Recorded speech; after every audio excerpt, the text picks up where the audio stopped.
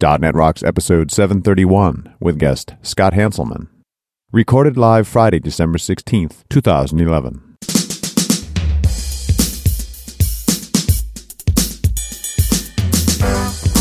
This episode is brought to you by Telerik and by Franklins.net, training developers to work smarter, and now offering video training on Silverlight 4 with Billy Hollis and SharePoint 2010 with Sahil Malik. Order online now at franklins.net. And now here are Carl and Richard. Thank you very much, and welcome back to .NET Rocks. It's Carl and Richard. We're having a good time. What's up, Mr. Campbell? I am enjoying myself. Hey, it's the new year, right? Because we're doing the time shifting thing. So I know we're recording before Christmas, but it's January now. You are correct, sir. And why don't we just jump right in to Better Know Framework? Hit me. All right, what do you got? Well, I went spelunking to try to find something that in the .NET Framework that I'd never experienced before. Doing a little flashback piece, are you? Yeah. So this is in .NET 4. I'm not sure where it showed up, but it is the HTML bridge, which provides interaction between HTML and managed code in a word, making Silverlight scriptable by JavaScript. Weird. You can expose complete managed types to JavaScript for scripting. You can expose individual methods of managed types to JavaScript. You can pass managed types as parameters to JavaScript functions and objects and return types from JavaScript. Yep. You can assign managed types as event handlers, which are callable from JavaScript. And you can call those event handlers from managed types.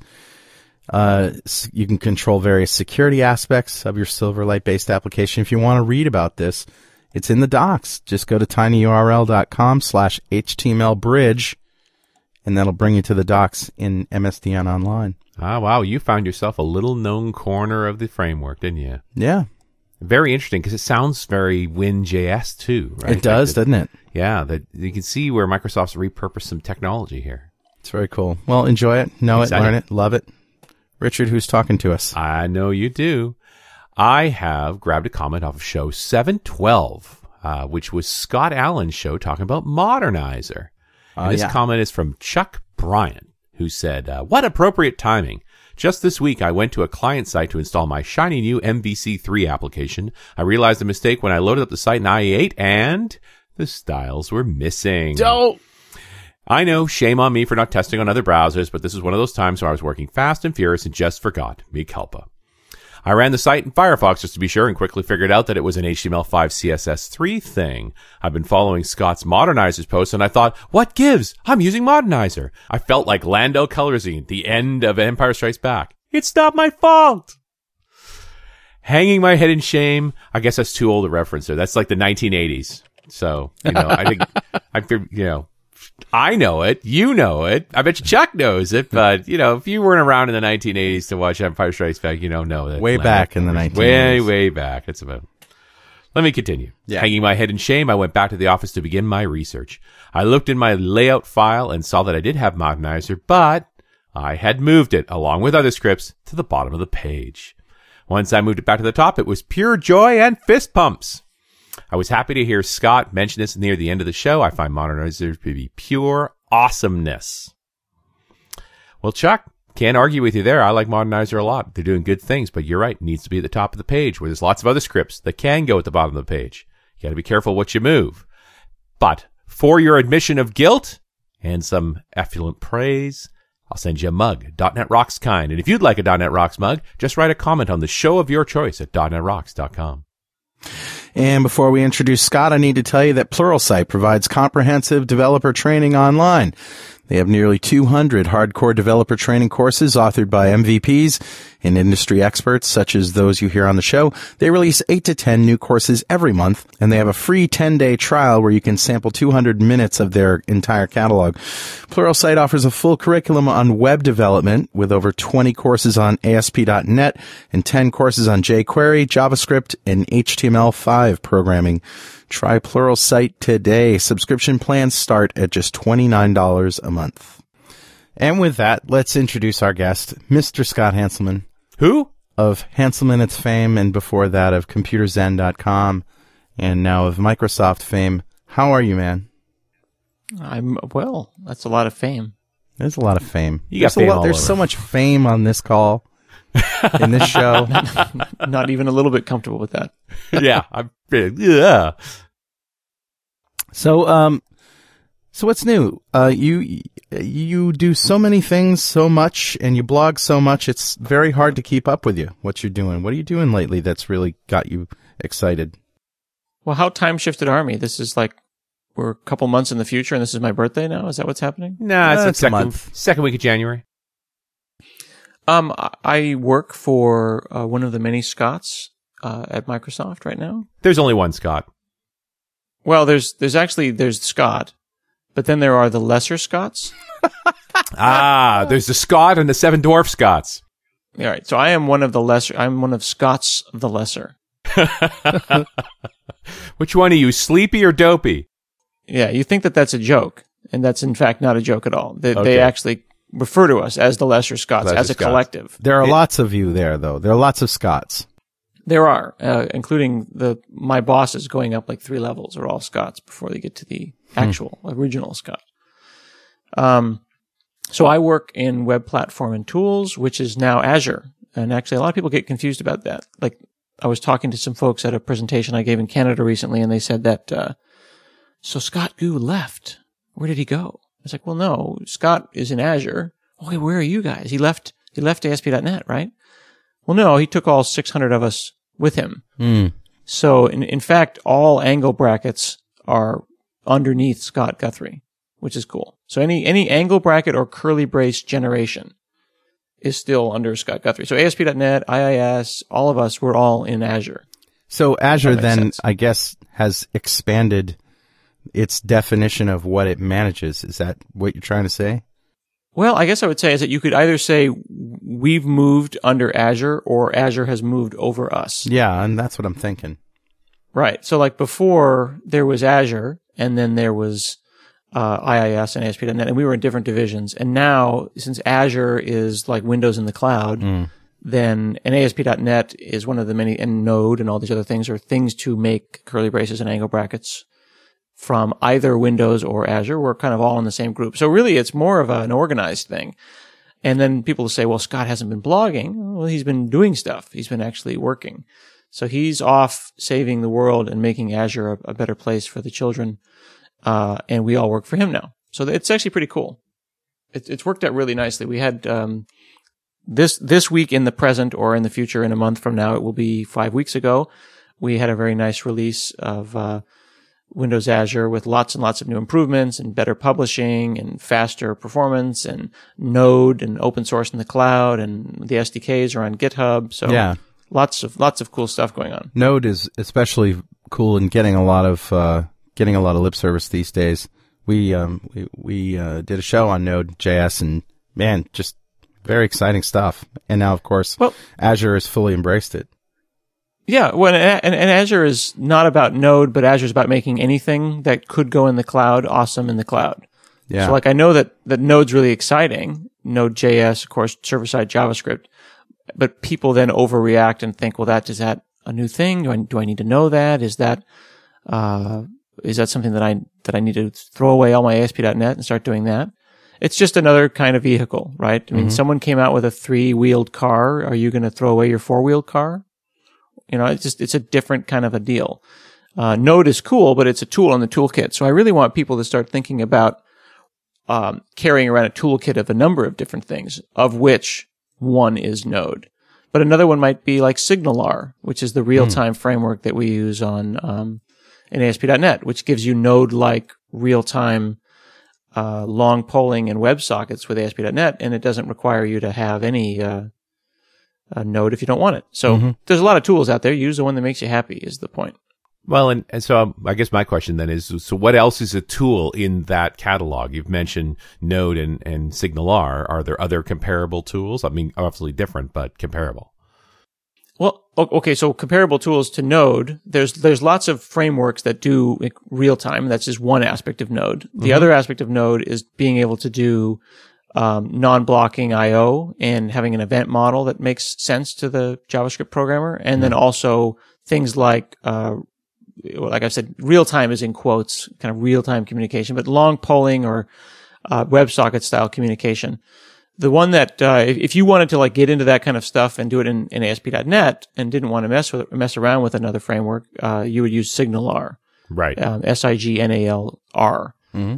And, that is kind of one of the quote unquote pillars of .NET in my opinion, in the new .NET. Like I'm trying to kind of think about ASP.NET in a more unified way rather than a bunch of different frameworks that end up splintering the community, where there's like web forms people and then they never talk to MVC people and then they never talk to web pages people. We've got a lot of tools in the ASP.NET Kit: web forms, web pages, MVC, web API, WCF web API, SignalR, jQuery mobile, and on and on and on. Knockout.js.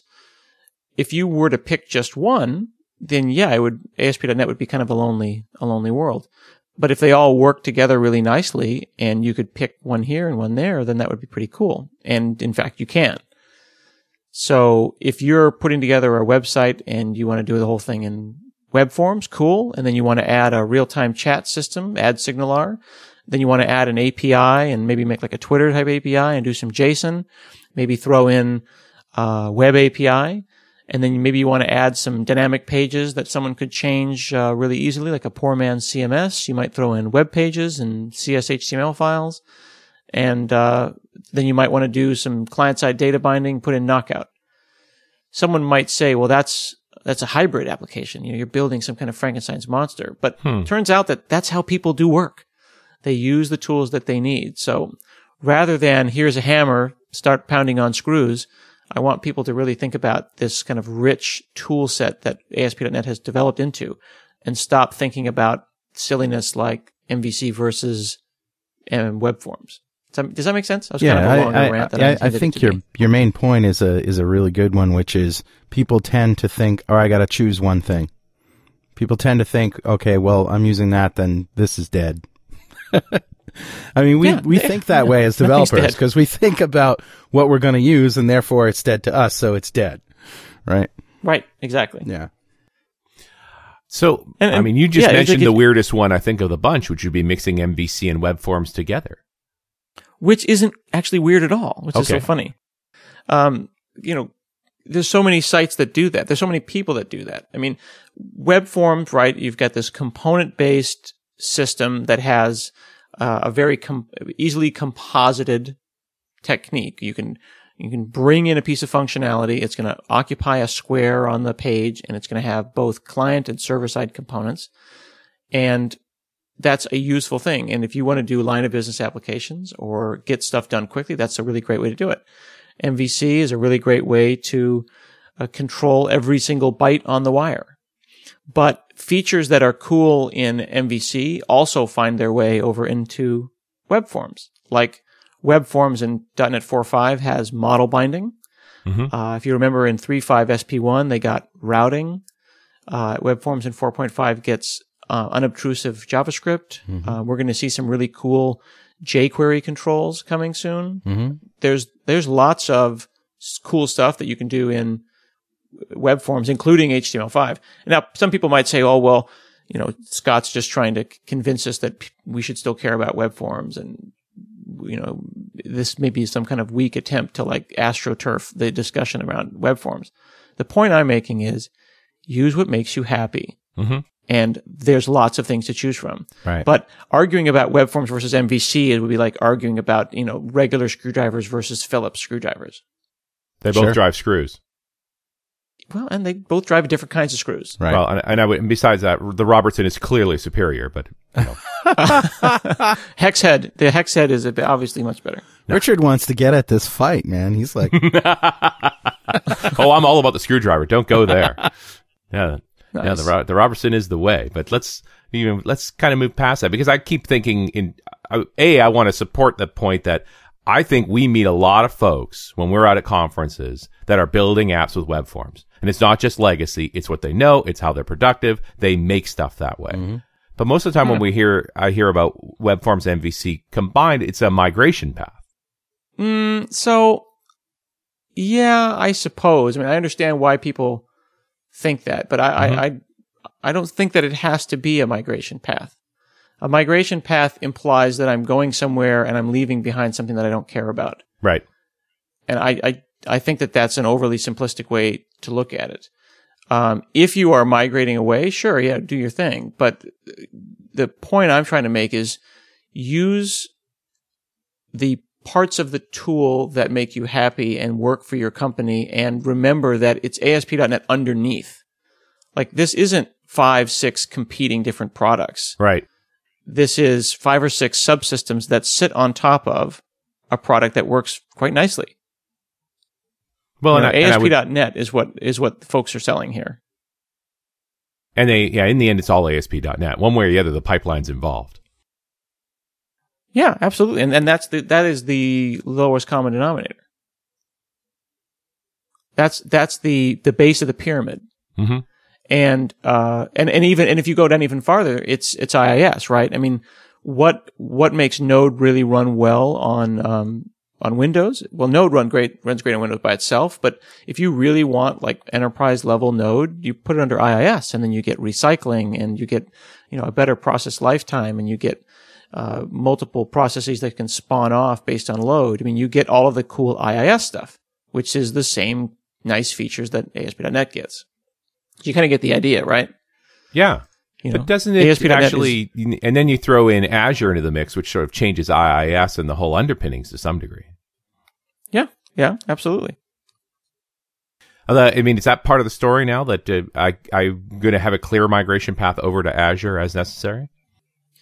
Again, it sucks because I always, me, I always try to keep it real, and I always try to make it really clear that I'm not ultimately selling anything. Like, everything in our group is free. Microsoft just wants you to buy Windows. Mm-hmm. So as long as you buy Windows, that's fine. I don't really care. So I'm not trying to sell one thing or the other, but I wouldn't say it's migrating over to Azure, as is having the choice of deployment should just be a matter of picking it. Like, if you looked at Scott's presentation 5 virtual weeks ago, he basically went file new project and made an MVC project, and then said, I'm going to publish it to Azure, and then did. Right. And it didn't involve a bunch of, machination to try to make the thing a special Azure thing. He just said Azure was a target. So migration implies a big deal, while simply targeting a different place is so that Azure is just another web server you could target, the same way you could shift from your testing server to your production server, or and so on. Exactly, right. And Azure has got like virtual machines that you can target. You can target IIS, or you can target the classic kind of Azure services, the web services. It's up to you. But I think that Microsoft is partly responsible for this competition between the platforms, because you just said it yourself: file new MVC project versus file new web forms project. Yeah, and I think that I would prefer, and I've said this many, many times before, so this isn't giving anything away, but I have said many times before that when you say file new project, it's too imposing, it's too scary, because it implies this false decision that needs to be made, right? Where someone's got to. It's like, I always used to tell the story about how Americans think that in Europe, when you like turn 18, they give you a test. And they say, okay, now you have to decide, do you want to be a computer programmer or a plumber? Right. And you have to make the decision right on the spot. And if you answer it wrong, then it's over, right? You'll never be anything else. They always tell us that when we're American high school students. They say, okay, you're going to take the SATs. And if you screw it up, you will never, ever be anything other than the person that failed the SATs. You know what I mean? Yeah. And that is the same implication that you get when you go file new projects. It's like, okay, this is you it. don't know anything about ASP.NET, but pick one. And once you've picked it, it's over for you. Yeah. Well, I keep thinking, Indiana Jones, you have chosen wisely. Yeah. Like that, exactly. Or you burst into flames and disappear, one or the other. Exactly. And nothing good comes out of that. So wouldn't it be nice if you could file a new project and just see one thing and maybe like some checkboxes or something? I don't know. Because in the end, if you create a web forms project, there's no reason you can't add the MVC libraries in and start building MVC-based pages. Yeah, I suppose. So Why not? you think that the evolution of Visual Studio should be that we shouldn't have to know our tools before we use them? Nice. No, I think that when you open up your toolbox, you should see a nice organized bunch of tools that can allow you to use them together. Yeah. Not knowing your tools means that you're a bad person. It doesn't make the tools a bad thing. I'm just saying that the organization of the toolbox when you open it up is very scary. It's like, whoa, there's a lot going on here. What am I going to do? And I think that is unfortunate. So then there's things that we can do to organize the tools in such a way that they're not so frightening. Yeah. This portion of .NET Rocks is brought to you by our friends at Telerik, who bring you the Telerik extensions for ASP.NET MVC. The extensions bring rich UIs to your MVC application. These are just announced, and this time they're not standard web forms controls tailored for MVC, but native, built from the ground up MVC components. There's 3 important things to remember. 1, they're pure ASP.NET MVC components. 2, they're based on jQuery. And 3rd, and this is the best part, they're completely open source. Just go to www.telerik.com/MVC for more information and online demos. Make sure you thank them for supporting .NET Rocks.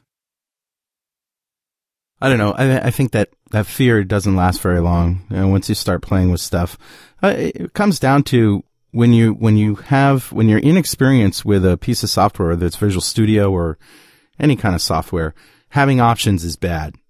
But the more experience you get, you want to see those options trickle in, and you want to see, if I've done a WPF application, I should have the option to do it again. You know what I mean? But it's to me, it's just a matter of overwhelming the user at the beginning of their learning curve. And that's all there is to it. I think once you get comfortable with any software, you want those options to be there. Right. So I want someone to be able to say, file new project, ASP.NET, pick web forms, and then later on go, ooh, I need some SignalR. Ooh, oh, I need this section of the site to be MVC, and I want a mobile site over here. That's what I want. Yeah. A little bit different. So I think we'll get there. We kind of have that with NuGet now, but I want to make it more formal. New Silverlight 5 app, for example. Well, I would like someone to say new whatever app and then click a bunch of checkboxes like a cafeteria. You know what I mean? Sometimes you want to mix this kind of food with that kind of food. So Silverlight 5 just shipped? Yeah, Silverlight 5 shipped, and also Pete Brown's book on Silverlight shipped. Ah, very cool. Nice. Yeah, we had him on not that long ago. Yep. Oh, you did? Oh, cool. Pete's awesome. And I guess that's a logical question now is Silverlight versus, which also runs against ASP.NET. Where does that fit into the equation these days? Well, I wrote a blog post about this a while back where I just said Silverlight versus HTML5, one man's opinion. And my general perspective was pretty straightforward. And it was frustrating because a bunch of people were like, you just said it depends. Well, and it's like, well, it kind of does, right? It kind of does depend. That's why it sounds like that. But the general idea was there is stuff to even today in the future where we're coming at you from that you cannot do in HTML5, right? If you want a high quality, smooth streaming, DRM'd DVR, digital video recorder with a video stream, high def that you can fast forward and pause in time, you can't do that in HTML5. Yeah. And when you say that, oh my God, he's blasphemy. How dare you imply that something cannot be done in HTML5? Yeah, HTML5 can do anything. Don't you know nothing? Yes, of course. You can do, you can do Pac-Man entirely in HTML5, right? You can make, I ported Doom to JavaScript, of course. Somebody did that. That's just wrong. Of course they did. Stop that. But is that the benchmark of evolution, really? Doesn't make it okay, though. No, but seriously, there are a bunch of things that you simply can't do because it's just not in the spec. It's just not something that HTML5 video tag is into. So So the point is that Silverlight is great for that. And Flash does some DRM video type stuff as well. And I think that if you need that for your business, then you should use Silverlight. And then at some point in the future, if HTML5 supports all of those features, then use HTML5. the water level rises. So Silverlight 1 comes out, big announcement. Silverlight 2 comes out, 3, 4, all big, mix, great big events. Silverlight 5 comes out, no event.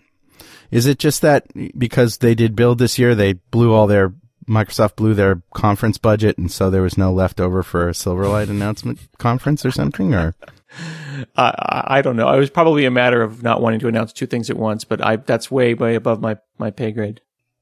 I don't know. It is kind of funny though, isn't it? That they had this one. Well, no, instead of multiple conferences. Well, usually there's a mix, to announce a new version of Silverlight or some sort of conference where it's rolled out and there's a great big keynote and Yeah, I don't know. I mean, I don't know. There wasn't a convenient time to do it, I guess. I mean, wait for the holidays, wait until next March. I have no idea. They said it would be out this year, and they're just about out a year. So they made it out in 2011. Yeah, they missed the conference window. Yeah, they got that going for them. Okay. Yeah, I don't know about conference planning and stuff like that.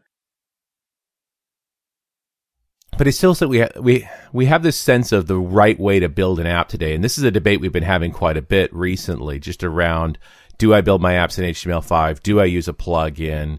Do I go native? Mm-hmm. Like in the Windows 8 stack, we've got all those choices. Even in the mobile stack, there seems to be this movement of everything should be HTML5 versus building native apps on each of the mobile devices. Right.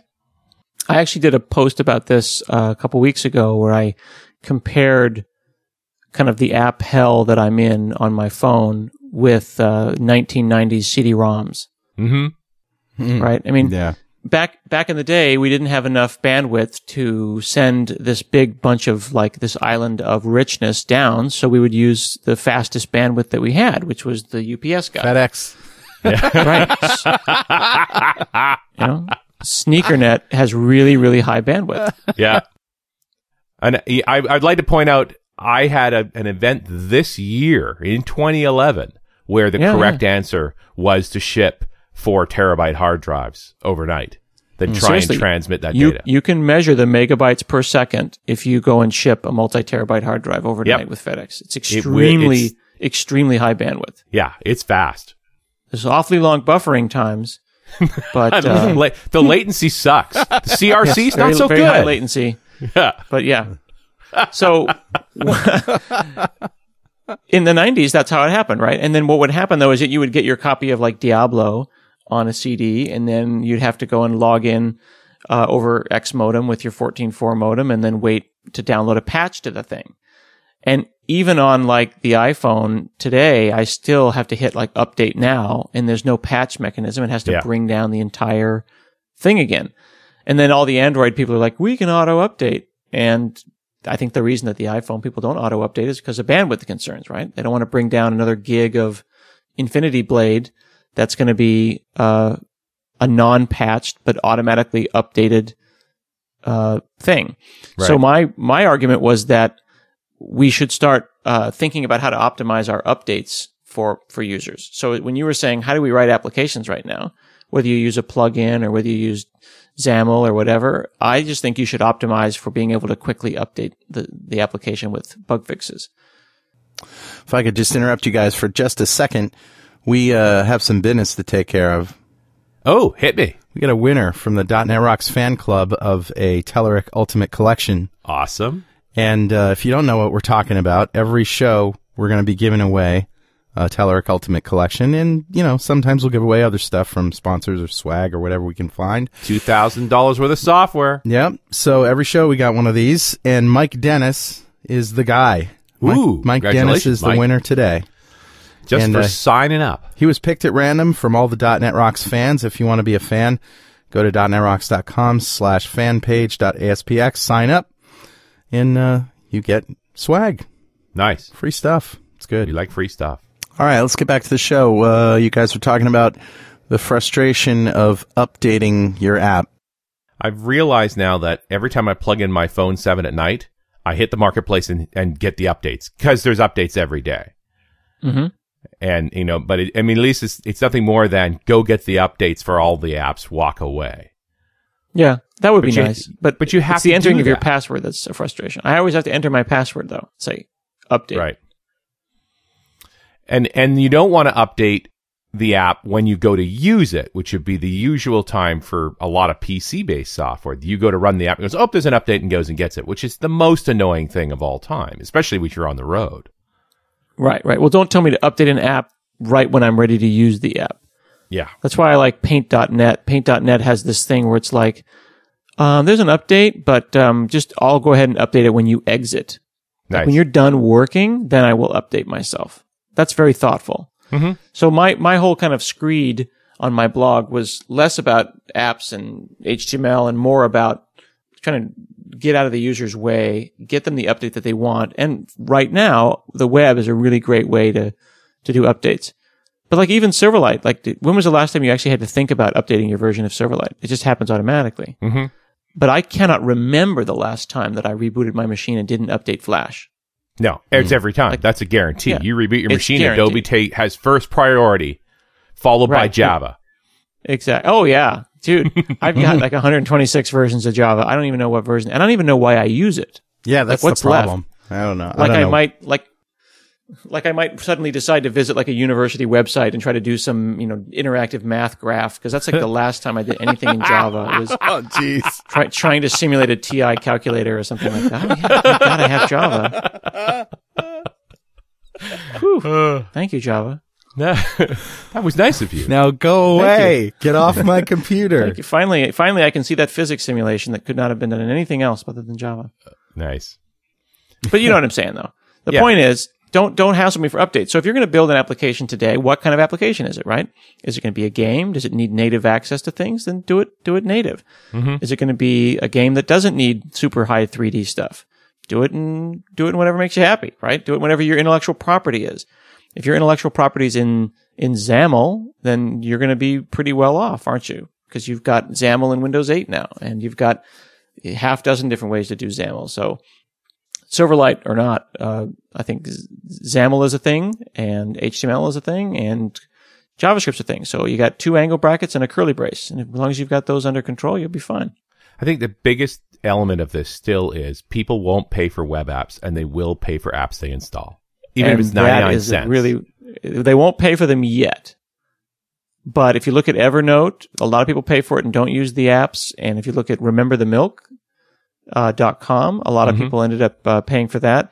So I think that those are web apps that have a native component. But if you look at it all up, it's a service. And I don't mean that like a web service, but it is a service that is provided. So people will pay for a great service of which one component is a web app. I think the way to look at this is historically. You can't think of what people do now as the way they will always do things. I mean, if that was the case, the iPhone and the iPad pretty much invented the App Store, which is a whole new source of revenue from what anybody ever expected it to be. And it turns out to be a great source of revenue. Just because people don't pay for web applications now doesn't mean they won't. It just means... and here's the fun thing, though, that if they don't know it's a web app, maybe they'll pay for it. Right. Well, if it, Right, the duck theory, right? It does what I want it to do. It looks like an app. It smells like an app. Quacks like an app. Well, and I think the people at PhoneGap would argue that people are, in fact, paying for web apps. And they're written in PhoneGap, and you don't know that they're web apps. Yeah. Because the only thing that's preventing mobile Safari from making web apps look like real apps is mobile Safari. That's and right. the will to do it. Yeah, make the browser go away. I think Win8's kind of nailed that the icon for your link or your favorite is the same as any other widget on Win8. And when you actually go into that IE10 Win8 browser, there's no Chrome. You don't know it's a browser. You're just there. Android's the same way. I mean, it's kind of disruptive in a way to Apple. And that's not bad. Mm-hmm. All right. Should we completely derail the show and answer all the questions on Twitter? Yeah. Wasn't that what we just did? No, we actually talked about technology. I've got questions here about your hair. I didn't realize we were still on. I didn't realize we were still on the rails. No. I don't even know. I answered the hair question for you because I know you have a Flowbee. But what? I'm shocked. Who has a Floby? What's going on? I'm looking at Twitter now. This is not good. This is I going presumed badly. you had a Floby, so I just when the guy asked how you do your hair, I said he's got a Floby. You talking about me or Carl? No, you. Carl, the Franklinator does not have a Floby. that is. I have a stylist. Nice. Do you want a name? I don't have a barber. I have a stylist. Seth Juarez says Star Wars or Star Trek, and why? Seth Juarez needs to find something else to do. Yeah. Doesn't he have a job? Firefly. You're killing me. Firefly, which means you're really a Star Trek guy. Because Firefly was the new Star Trek if they hadn't wrecked it. No, I know. I'm afraid that George Lucas has just ruined it all for me. Well, I'm with you. I mean, and deep down, I'm a Star Wars guy. That's the original epic. But, the serial story is a great story. Yeah. Well, and Firefly makes me cry too. And Josh Whedon having a hissy fit over it and ruining it further didn't make it better. Mm-hmm. Dude, I'm looking at Twitter here. There is 24 questions here. Oh no, and I just love that it's all content free. Like that just cracks me up. Let's go through the content free ones as quickly as we can. I don't know that we can actually do that. Favorite character from Glee. There's a content free question. Favorite character from Glee. Puck. Puck? Oh, Puck. Right, of course, the haircut. Of course. Yeah, I know. The one with the good hair. He has. It always goes back to the hair thing, right? You're really concerned about hair. Yeah. This is a good one. How many times has Hanselman been fired for being too outspoken? There you go. I usually get slapped about twice a year, sometimes 3. I got nailed about a month and a half ago. And is it just done all in email, or are you actually called to a carpet? Do you go into a darkened room? Is there a paddle involved? Usually the way that you get slapped at Microsoft is that someone emails you and then CCs your boss. Right. And it is the CCing of your boss, and depending on how many bosses up, they decide to bring people in. So like if they email you and CC your boss, they will write the email as if it were directed to you, but it's really directed to your boss. Mm-hmm. And they'll say like, you did XYZ and it made me feel like this, and I think that you're out of line and you need to stop doing that. CC'd your boss. Nice. The ones that are really bad is when you're CC'd and their boss is on the 2 line, and it's like 3 bosses up because they just decided to start going click, click, click, click, click, click, and then like collected your bosses as a group. Yep. And then emailed them collectively, and then you're lucky that you were CC'd at all. But the really, really good ones are when they CC like your general manager, and then they BCC you. Right. And that's just mean. I want you to see that I'm mailing your boss's boss's boss. Yeah, exactly. And you have no control. And the BCC, that's our way of saying you'll never see the reply to all. Yeah. Yeah. It's pretty bad. When he replies, the only way for you to find out what that reply is to go ask him. In fact, yes. So that is the answer to Twitter user Frederick Mork, who asked that question. Surfing the web? Yeah, you ever try to surf the web on your phone? It's a little small. Especially when you're looking at a big list like the new feature list for Active Report 6. Oh, yeah? Yeah, we've been using it for 15 years. The coolest new feature, I think, is the new Silverlight Report Viewer. What's cool about it, of course, is both native Silverlight for printing, but it's also got PDF support, so that really minimizes the amount of data that has to come over the wire. Makes it a lot more efficient. Well, we've been looking for a good solution for Silverlight data viewing. Yeah, it's a great product. I think I'm going to order it. Not on that. No, not on here. I'll go to my desk first. Active Reports from Grape City Power Tools. Smarter components for smarter developers. Listen to this tweet from Matt Rock. Getting an IM from Scott Hanselman and an intro to Rich Campbell is like my daughter getting the same from iCarly and Justin Bieber. I think Scott's Bieber, though. I'll have to go with that. I'm prepared to be iCarly. Yeah, I emailed him and asked him to. I wanted to introduce you guys, Richard, because he's got something cool for you to see. Yeah, I saw the email. It's a little bit long. I was going to email him afterwards and say your email was too long. Richard's a very important man. Make your emails shorter. Fewer notes. There's too many notes. Fewer notes. Do we? Should we do the work-life balance one? That comes up the most of this stack because you're famous for it. For having no work-life balance? Yeah, work-life balance is perfect. You only work half the day, 12 hours. It's easy. Yeah, I mostly just hang around. Exactly. Yeah, That's Lino Tadros' line, but it's a worthy steal. Did you ever? it's totally true. Yeah. Did you ever think this would happen? The way how much you're working now after reading the 4-hour work week? You're like, dude, where's my 4-hour work week? The 4-hour work. That guy was full of shit. He works a lot. I interviewed that guy for the show. It's clear he works a lot. He just the 4 hours that he works a week are the 4 hours he doesn't enjoy. That's the 4-hour work week. Right. That's what actually considers it. Well, there you get to the truth of the matter, which is we would not be working as much if we weren't having a blast doing it. Yeah. I suppose you're right.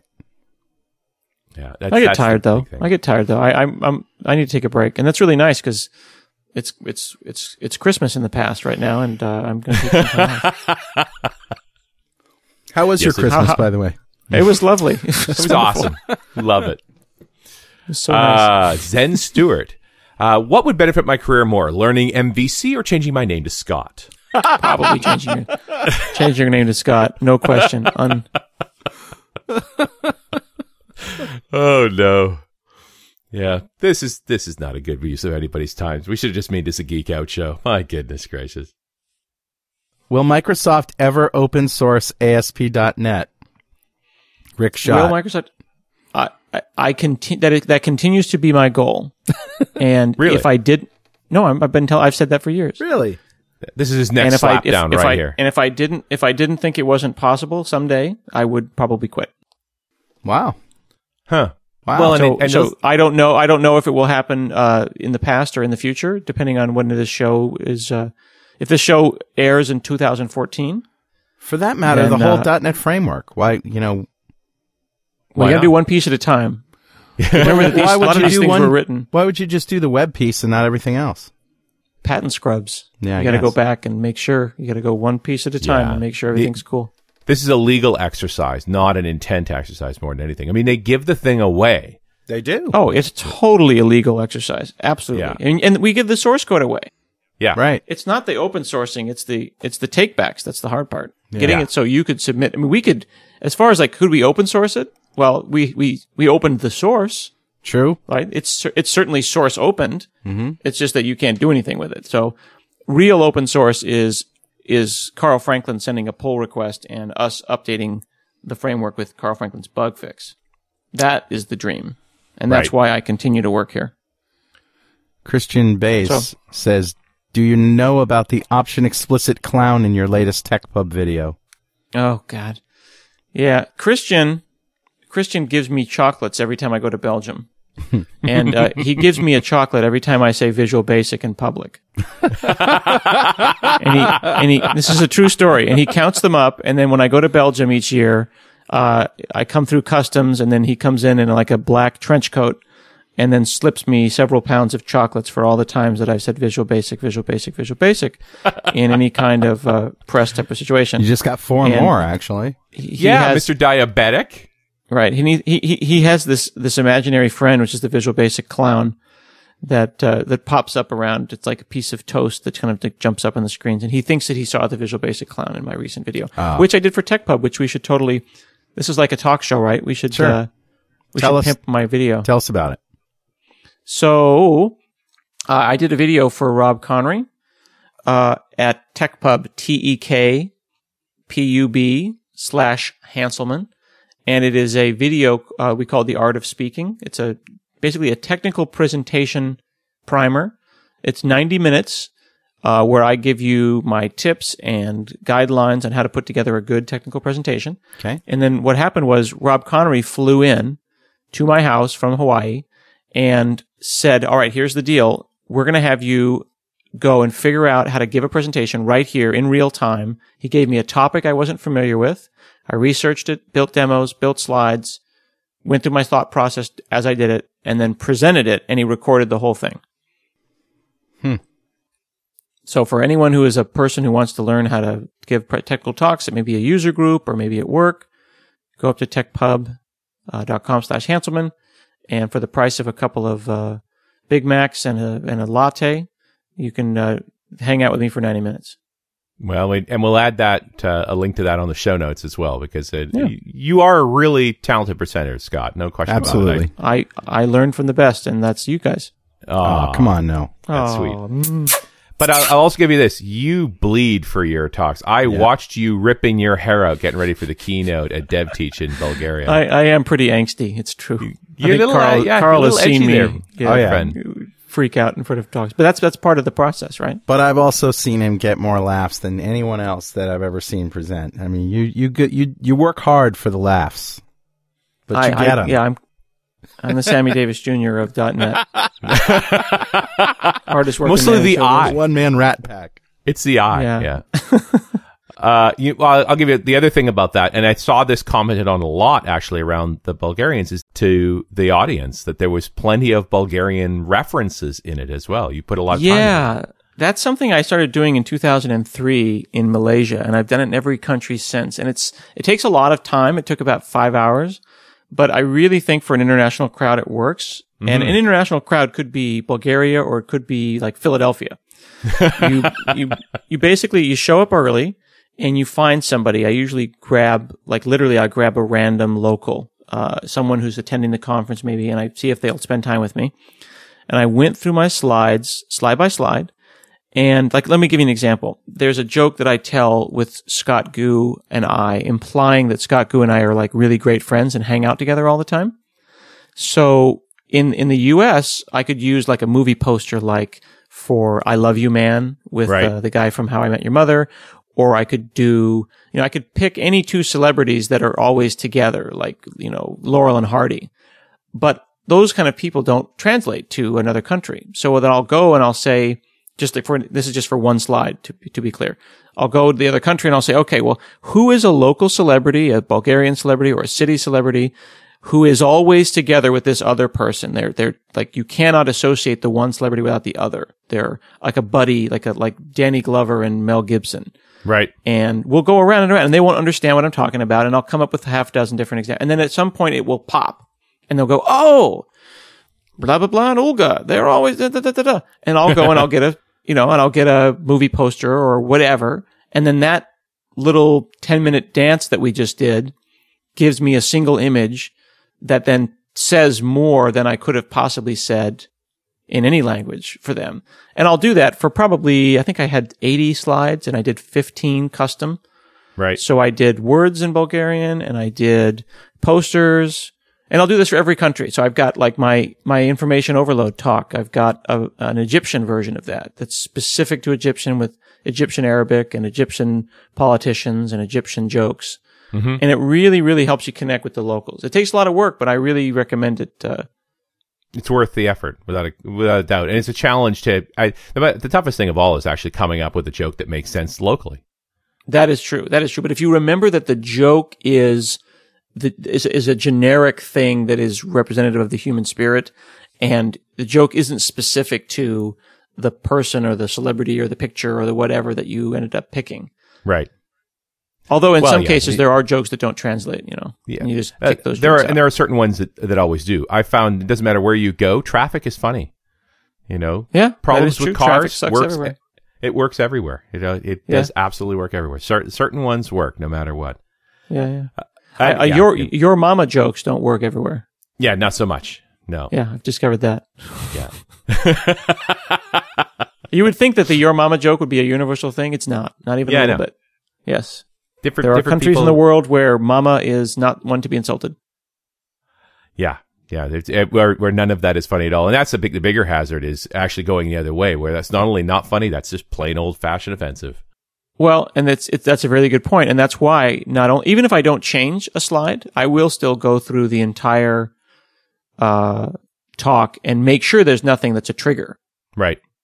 Whether it be some clip art that I didn't think about, or a politician maybe I mentioned that I shouldn't mention. And interestingly, this technique that I'm advocating is not unique to me. It's very, very common all over the place. In plays, in long-running plays. I was with the kids in Disneyland, and we went and saw the Aladdin show. And I've seen that show like 3 times over 10 years. Mm-hmm. And each time there's some probably 3 to 5 topical jokes that are put in there, where they mention some issue that's happened within the last 3 to 6 months. You know, the Kardashians weren't around when I saw it the first time, but that joke was there the last time I saw it. Right. And, you know, it keeps it fresh, and it also is a callback. It's almost like a visual wink to the audience to say, hey, you know, I live in the same universe you do. Yeah. And I'm affected by it. This is not frozen in time. Exactly. You know, when I think about great team ups that you've done, I think about the Ha Ha Show, you and Phil. Yeah. That just some of the stuff you guys have done on stage together, it was a really interesting dynamic. Yeah, and we'll still do that. Even though Phil's at GitHub now, there's no reason that the Ha Ha Show has to stop. Yeah, and I got to think he's just not that far away, really. He's still working on the things he cares about. He didn't even move. He's just at his house now. Which is kind of sad, actually. You know, and speaking of location, one of the questions in the Twitter stream here was this whole, you know, how hard is it on you to not be in Redmond every day? And I know you're up there a lot. Yeah, I was up there earlier this week. In fact, it's psychologically difficult because I feel like they forget that I'm out here. Yeah. Right. And you don't realize how much people will come to you and ask you for something just simply because you're the guy that they see in the kitchen every day. Right. Like, you think you're so valuable and so important at a company. They don't care. Yeah. But they see you in the kitchen every day. So I'll go up there after like having been gone a month, and someone will see me and they'll go, Oh, you're in town. Oh, can you go and review this such and such an architecture? It's too late for you to have any substantive changes or help us in any way. We'd love to see you, how disappointed you are with this, that if you'd only been here, you could have made it better. Right. And I'm thinking to myself, why didn't you call me in the last month? Because they didn't know. And they're like, oh, well, you know, they didn't see you in the kitchen. Right. So that's the biggest part. You know, I'm up in Vancouver, so I'm closer than you are to Redmond. And I've found, even though I'm not a Microsoft employee, but someone who, you know, needs to talk to a lot of Microsoft people regularly, if I just go down there and sit in the lobby of Building 25, stuff happens. People see you and go, hey, we should talk. And off it goes. Right. These kind of things just kind of happen. It happens. You know, I'll have a few appointments and I'll leave an hour, half hour, 40 minutes between them. I'll just go to the lobby, get myself checked in with my ID and all that stuff, and then sit down, you know, with my laptop and do a little work, and things will happen. And wait for life to happen, and inevitably something good will go on. It's totally true. I've even gone to the point where I'll pick a random building. Yeah. And then just show up at that building and wait, because someone will walk by that you know, and they'll be excited. And then you'll end up connecting two people that wouldn't have been connected. Yeah, absolutely. It's both incredibly powerful, but also extremely frustrating. Because it's like, I'm literally one click away. Yeah. But they have to think of you. And I have to drive up there. It's pretty irritating. Interesting problem. And you get back to, if we want to talk very broadly about this, what would your career have been like at Microsoft if you had moved to Redmond? If I had moved to Redmond, I would have, one challenge would have been separated with another challenge. So the challenge is right now making sure that they remember I'm here and that they don't flip the bozo bit on me when I go up there and start ranting about community. I was in a meeting recently today where a couple days ago actually, where I just kind of went off, and I could, like, when you can start feeling the foam coming out of your mouth as you're like, you're trying to explain to them like what community focus really means and caring about the other, you know, anyway. But if I was up there, I wouldn't have to worry about the challenge of being remote, but I would have to worry about the challenge of, you know, being insular, having no real kind of idea of what was going on out there. You know, there's a lot of people, really, really smart people at Microsoft that have been there 15, 20 years, but they've never worked at, you know, a large insurance company. Right. Or a big bank and suffered. Or and just gotten in front of customers in general. I have been asked at times by various folks that will remain nameless to help place their people at conferences as speakers so that the attendees will beat them up. Oh, yeah. So that they can, I've heard that before. That they can actually have customers shout at them about their mindset around those things, because they can get very insular living in the Redmond bubble. Right. Exactly. Yeah. Funny, but true. Hey, I don't know if you noticed, but we lost Carl. Really? Yeah, we really did. I think he's here in spirit. He always is. That's inevitable. I'm still recording. Yeah, no, we're all still recording. He actually messaged me and said, "Oh no, I've got to run off and do some child minding related things." Wow. So he just it wasn't that we lost him; it's that he simply left. He fled. Yeah, he ran. I think we were okay. One of the questions of the stream here was, "When's the next Hansel minutia?" Which is you and me. We should do a Christmas. When do we do an end of year show? You want to? I can arrange that. Well, so this would have been 3 weeks ago. How was the show? Did you enjoy that? I think we knocked it out of the park, man. I think it was fantastic. Best minutia ever. Yeah, we should totally do that, though. Yes, absolutely. All right. Well, shiny. Scott, and now I feel like we should just do Geek Out shows periodically because it's entirely too much fun, and obviously the folks out there in the Twitterverse like it too. So there you go. This is pretty amazing because I spend all this time working on making my show like have rich content and hi, how are you? All right, let's get right to it. Yep. But these content free shows, this must be what it's like to be to be on Twit.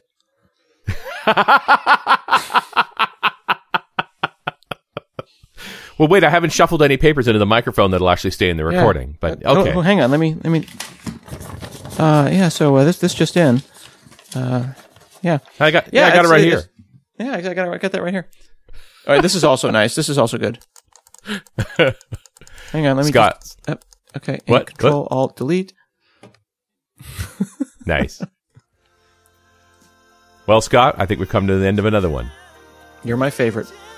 Thank you. And we'll talk to you next time on .NET Rocks. Thanks for listening. And remember, Pluralsight.com is where you can get 200 free minutes of developer training online. Pluralsight.com.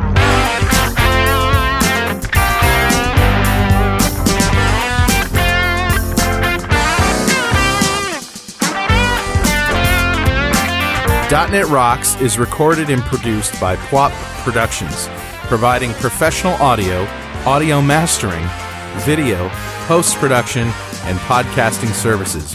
Online at www.pwop.com. .NET Rocks is a production of Franklin's Net, training developers to work smarter and offering custom on-site classes in Microsoft development technology with expert developers.